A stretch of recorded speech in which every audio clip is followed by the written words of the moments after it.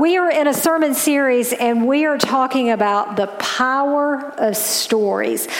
We have been looking at the stories of Jesus, his mission, his life, the work that he did, and how that impacts our lives today. One of the things that we know that we talked about very early on is that as human beings, that we are story-shaped creatures. We are born into stories. We live in a story. We tell stories. Our nation was birthed in a story. And as we tell these stories, they help us identify our culture, our values, our history, if you will. We are story-shaped creatures. One of the things that we also know is that even when we are asleep, our brain continues to tell stories. I have a quote here by a gentleman. His name is Jonathan Gottschall. I might have been mispronouncing his name, but I love this. He says, "We are, as a species, we are addicted to story." He said, even when the body goes to sleep, the mind stays up all night telling itself stories. Isn't that just fascinating how stories are kind of woven into our DNA? Speaking of dreams, last week I had a conversation with someone that I look up to so much. I mean, this is someone who grew up in a Christian home. I mean, they have Christian character. They have been on the mission field. I mean, this is someone that I kind of look up to as a model Christian. Well, anyway, this person was laughing and they tell me about a dream they had. And this person has someone in their life that, I mean, how do I say this? There's a history there. You know what I'm talking about? I mean, there's been some hurts and some injustices, and so they've tried to smooth over things. But anyway, this person was telling me, and they said, I had a dream about so-and-so. And they said, and here's what happened in that dream. And this person had done something pretty unkind. And she said, oh my gosh. She said, in my dream, I lost it. And I'm just going to say there was a little profanity laced in this that I'm not going to express here. But she goes, I lost it. She said, and I just in my dream, I started yelling out. And I mean, we're talking like, you know, the bad words. So, I mean, we got children here, so I'm not even going to say the letters, but there is a letter that starts with the same letter that my name starts with. So, you know what I'm saying? I mean, and so she goes, and I woke up, and she said, I was enraged. And she said, and I had to tell myself, okay, this person did not do that. They did not do that. And you do not have to be that mad. She had to chalk herself off the ledge. And I laughed. I said, ooh, I said, girl, I said, you got some unprocessed stuff there. You might need to go work on that. And we had a good laugh about that. But we've been looking at the stories of Jesus in this sermon series and how they shape and affect our lives. But I want to kind of turn the camera just a little bit. And I want us to think about for a moment the stories that we tell ourselves. The stories that we tell ourselves. Now, what do I mean by this? So we tell ourselves stories to help us make sense of the world. You know, you think about, you have stories about your childhood, events that you remember. But interestingly enough, you might have a sibling or a best friend or you know, a neighbor, a cousin, and they remember those events slightly differently because of the story, the meaning that we have attached to those actual events. So the stories help us make meaning of the world, and sometimes that's a great thing, you know, especially if you're kind of the I see the glass half full kind of person.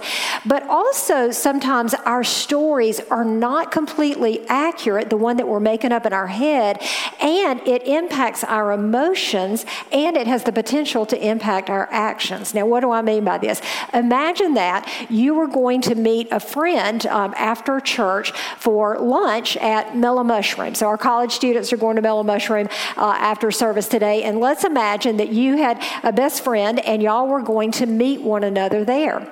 Well, 15 minutes goes by and they don't come. You know, 30 minutes, they don't come. 40 minutes, they don't come.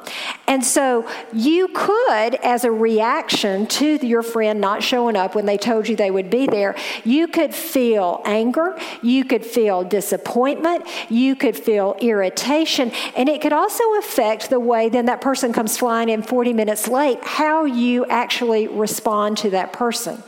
We do this all the time. Now, here's the thing.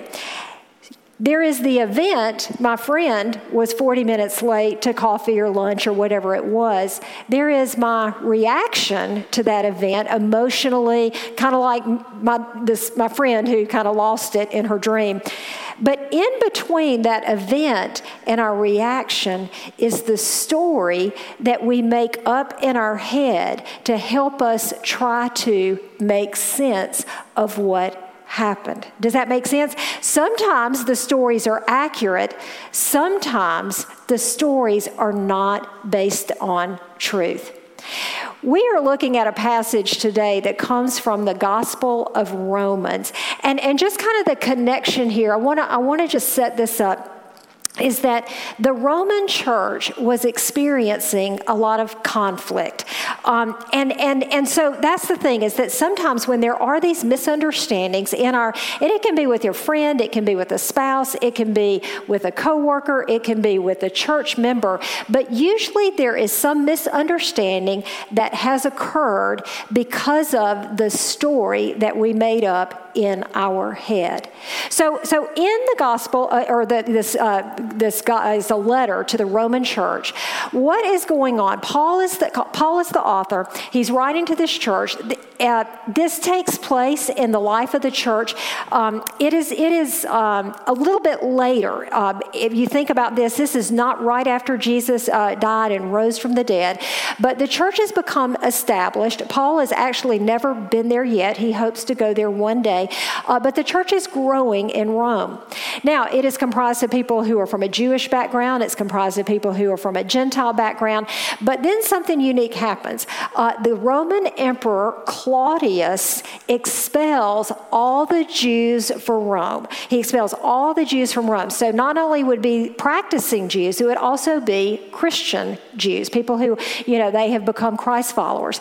After 5 years, they are allowed to return back. So these Jewish Christian believers now return to Rome. And what they find is a church that in some ways maybe they almost don't even recognize anymore, because now this has become a very cosmopolitan, not a very Jewish Christian community. And so conflict begins to arise. And so in the book of Romans, and it's a beautiful book, I invite you all to read it, but Paul begins to lay out kind of the gospel, like that Jesus came, he died, he rose from the dead. He talks about salvation. He talks about the overarching story of God and how God's original plan was to bring the Jews and the Gentiles together. And so he lays out this beautiful gospel. And then he begins to ask the question, if you will, and now, so what? So what?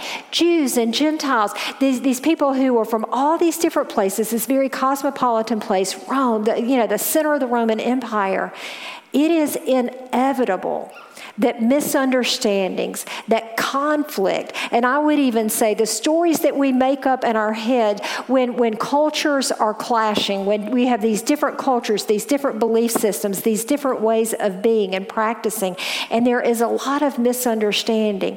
And Paul, in the book of Romans, and in this section, we're not going to look at all of it today. I really just have one verse I want us to really, really drill down on. He's saying, I know that conflict is inevitable, but through love and grace and forgiveness and a lot of conversations and vulnerability, and some of this is my reading into this, he said, I want you to be harmonious.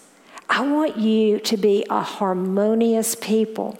And when we think about harmony, harmony is when we hear two tones and they're played differently, but when they are played together, They are beautiful and can take us into the presence of God. And Paul was saying, y'all are like this. I want you to live in harmony that you might worship and glorify and bring glory to God. And then he gives them some of the most practical Christian teaching that I think speaks to these stories that we make up in our head. So if you will, open your bulletins for those of you who are with us. And then I think Joseph is going to put up our slide here with our first scripture. Paul writes here, and he says, don't just pretend to love others. Don't just pretend to love others. Really, really love them. Hate what is wrong and hold tight to what is good. Love each other with genuine affection. So in this statement here, some would call it like Paul's big idea for this next section of Scripture. It's the big idea. It's the bottom line. It's the summary statement. And Paul is going to give them almost just kind of volleying these little rapid fire instructions. He's going to tell them to honor one another, to care for one another, to rejoice in confident hope, to be patient. Basically, if someone has a need, to help them out. He said, if somebody's persecuting you, don't curse them back. He said, don't be too proud. Don't pay back evil from evil. It's just volleying off almost kind of these random things. And then he summarizes it and he says, and here's kind of the bottom line.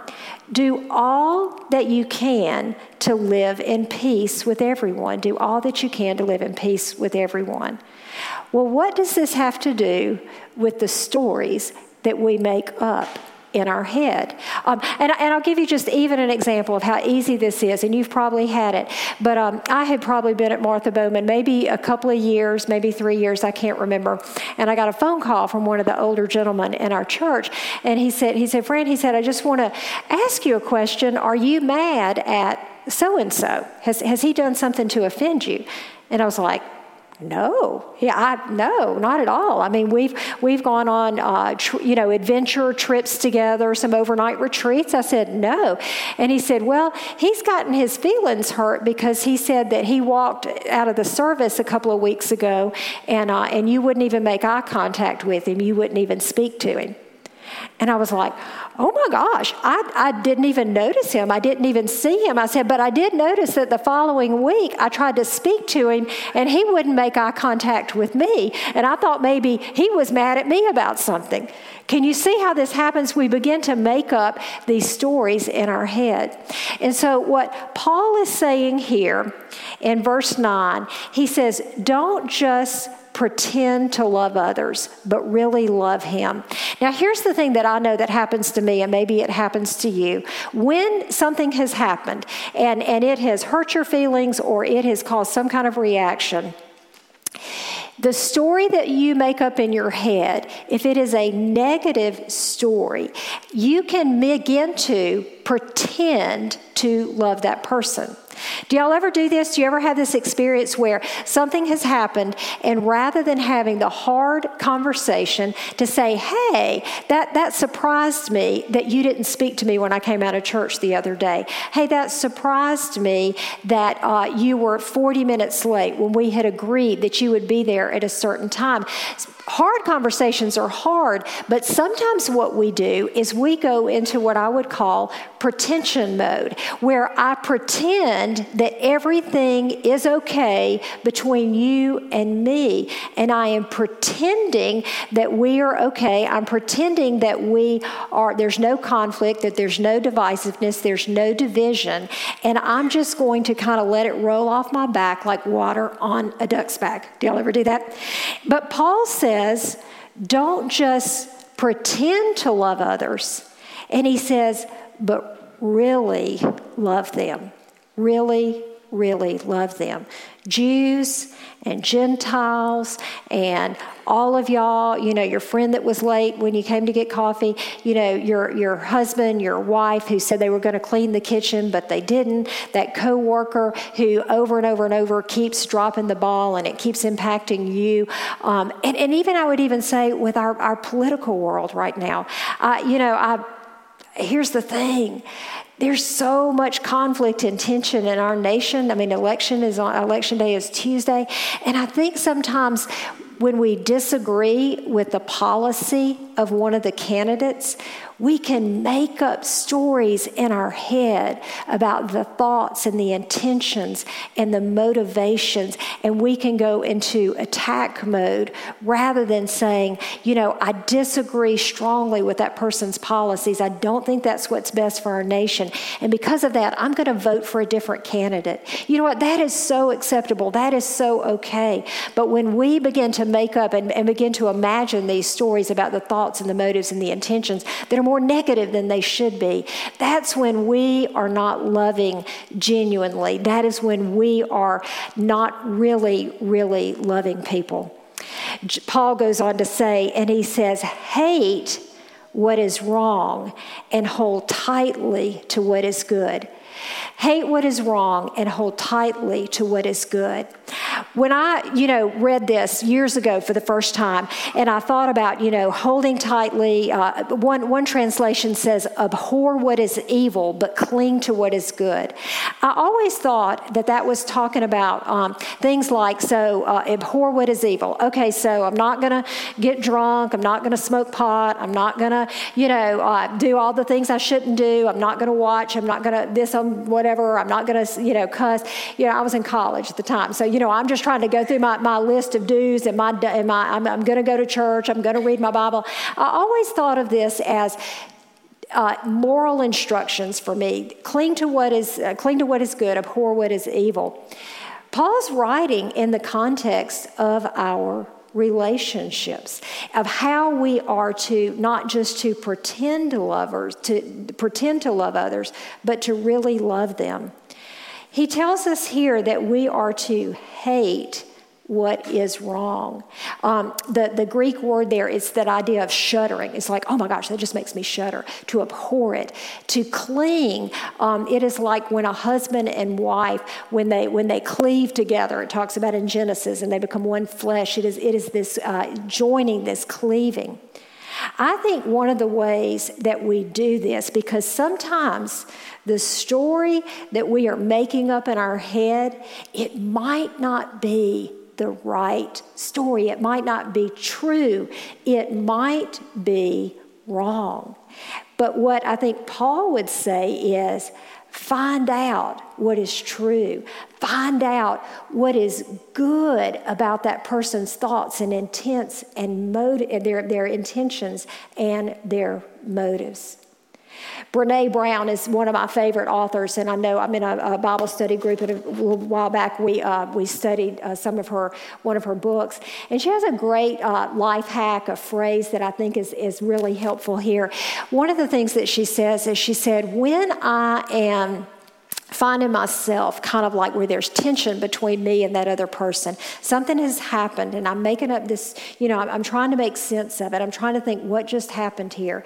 She says, one of the most courageous things that I can do is to go back into the conversation and to say, the story that I'm making up in my head is.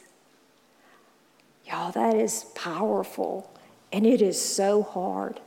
So imagine that, your friend was 40 minutes late, and you had the courage to say, hey, the story that I'm making up in my head is that you don't value me, you don't care about me, that you blew me off. It could be this person had a flat tire. It could be they just found out that their grandmother died. Once you get the truth of the story, it affects your attitude and your emotions, but also your behavior. Imagine if the gentleman that thought I didn't like him and I was mad at him for something, if he had said, hey, Fran, it surprised me last Sunday that you didn't speak to me. Have I done something? Is there something going on? And I'd been like, oh my gosh, no. But it takes this great courage. But here's the thing that I would say that I believe is true, is the more important the relationship, the more we have to fight for this courage. We have to fight to get into the hard conversations. One of the things that when Mark and I do marriage counseling with couples is we talk about the importance of clarifying these expectations that we have of others, because I would say that at the heart of kind of what's happening is you have this expectation, and that expectation has not been met. I want to just read through 4 things that I have found to be helpful in my marriage. They've been helpful in the people that I work with. It's been helpful in so many different relationships. But when you bump up against that moment, that experience, and you begin to make up this story in your head, here are some things that I want to ask you to think about. Did you have an expectation that was just unconscious? It was unconscious. Did I say that correctly? I remember, when Mark and I first got married, there were so many expectations that we had of each other that came from the way that our parents raised us. Expectations about who was going to do housework and who was going to clean. And, and some of these were unconscious until we kind of got ticked off at each other. And it was like, I didn't even realize I had that expectation of you. Another thing is sometimes we have expectations that are just unrealistic of one another. I remember one time talking with a couple, and they had a big spat, and we were talking about it.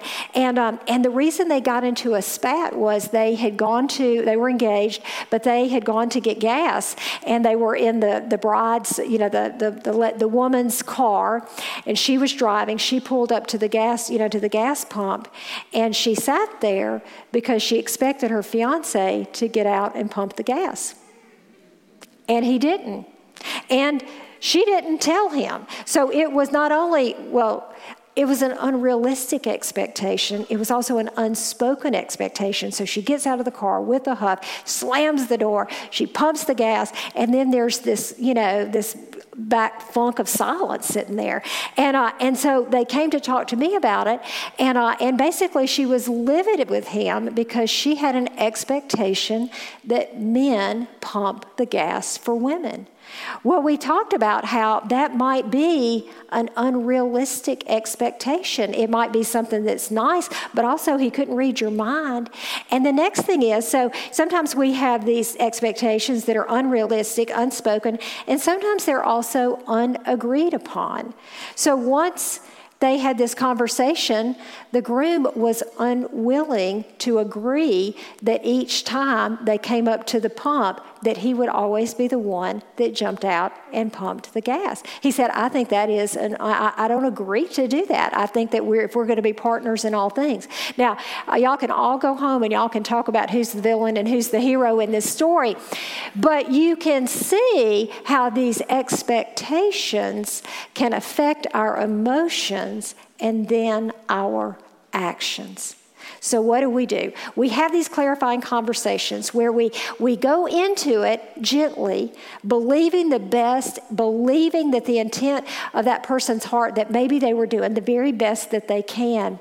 But to begin to see if your expectations are conscious, it's like, I got mad about that. I got irritated. I got frustrated. What was underneath the surface? I don't feel like this person cares about me anymore. I don't feel like this person cares about our organization. I don't think our person cares about the team that we're on. I don't think this person cares about our nation.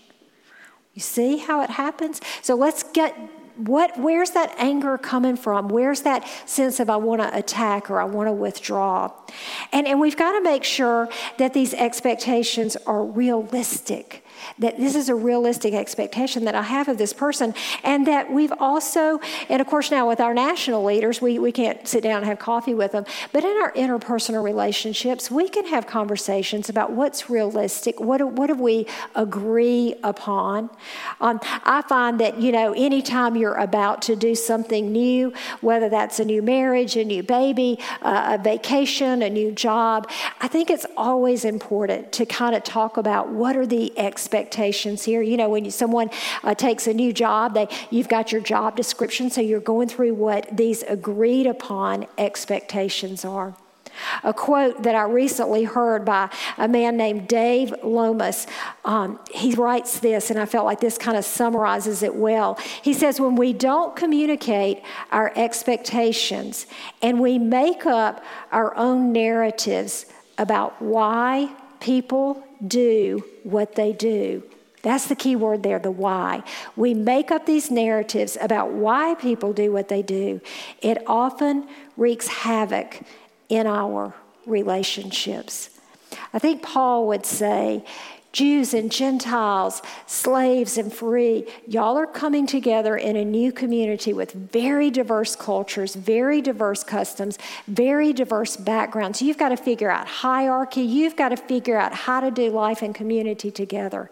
And I think he would say, in this, it is inevitable that you are going to have conflict. It is inevitable that there's going to be this sandpaper rubbing against one another. And in those moments, don't just pretend to love each other. Don't just pretend, but really, really, really love each other. And that's hard sometimes because it takes a lot of courage. Hate what is wrong. Have the courage to say, hey, the story that I'm making up in my head, it might be the wrong story. It might not be what really happened, and it's causing me emotions, and it's causing me to react to you in ways, but hold tightly to what is good. Paul would say, unity is hard work. Harmony is hard work, but I believe and I trust in you that through the power and the grace of our Lord Jesus Christ, you can be that community that reflects his light and his love in the world today. Just imagine the difference it would make in your relationships if just this week you made a commitment to yourself that when someone didn't meet your expectations, you would pause and say, what is the story I'm making up in my head? What is the unconscious, unspoken, unagreed upon, unrealistic expectation that is causing this? And then do I have the courage, and is the relationship important enough to me that I want to find out what is the true story? What is the good about this person that I can believe? Imagine how this would impact our lives, our community, our marriages, our work relationships, but also our nation.